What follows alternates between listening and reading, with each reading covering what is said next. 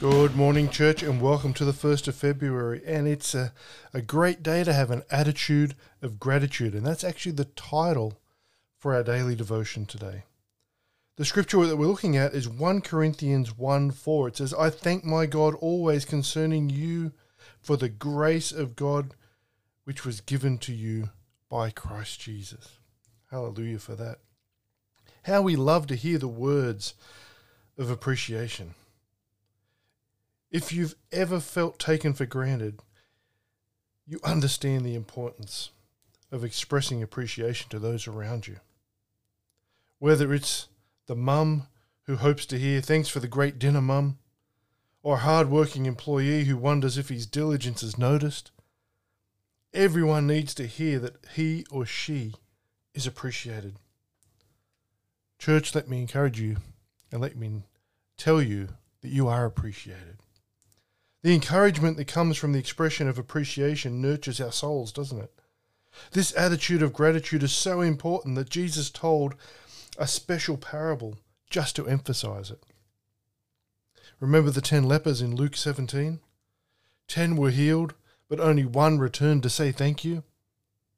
The one who came back to Jesus to express his gratitude is the one Jesus commends as exemplary. As you look around, you will see people in your life who have gone out of their way to invest in you, to provide for you, or to be a blessing to you.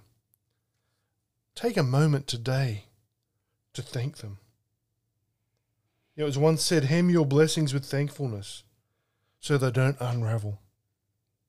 What a good saying that is. And let me encourage you, as I do every week, church, to be diligent with your Bible study time, because God has so much more for us that we can just get from going to church once or twice a week and hearing someone else talk about the Word. When you spend time with God, your life will change in amazing ways, because our God is a redeemer. There's nothing that's too hard for him, and he can make you whole, spirit, soul, and body if you allow him to. And you're important to God, you know that already. But you're also important to us at the Refinery. So when it comes to prayer, we believe that God wants to meet your needs and reveal his promises directly to you. So whatever you're concerned about and you need prayer for, even if you just want to say hi, you can contact us on www.refinerylife.org. Until tomorrow, stay in the blessings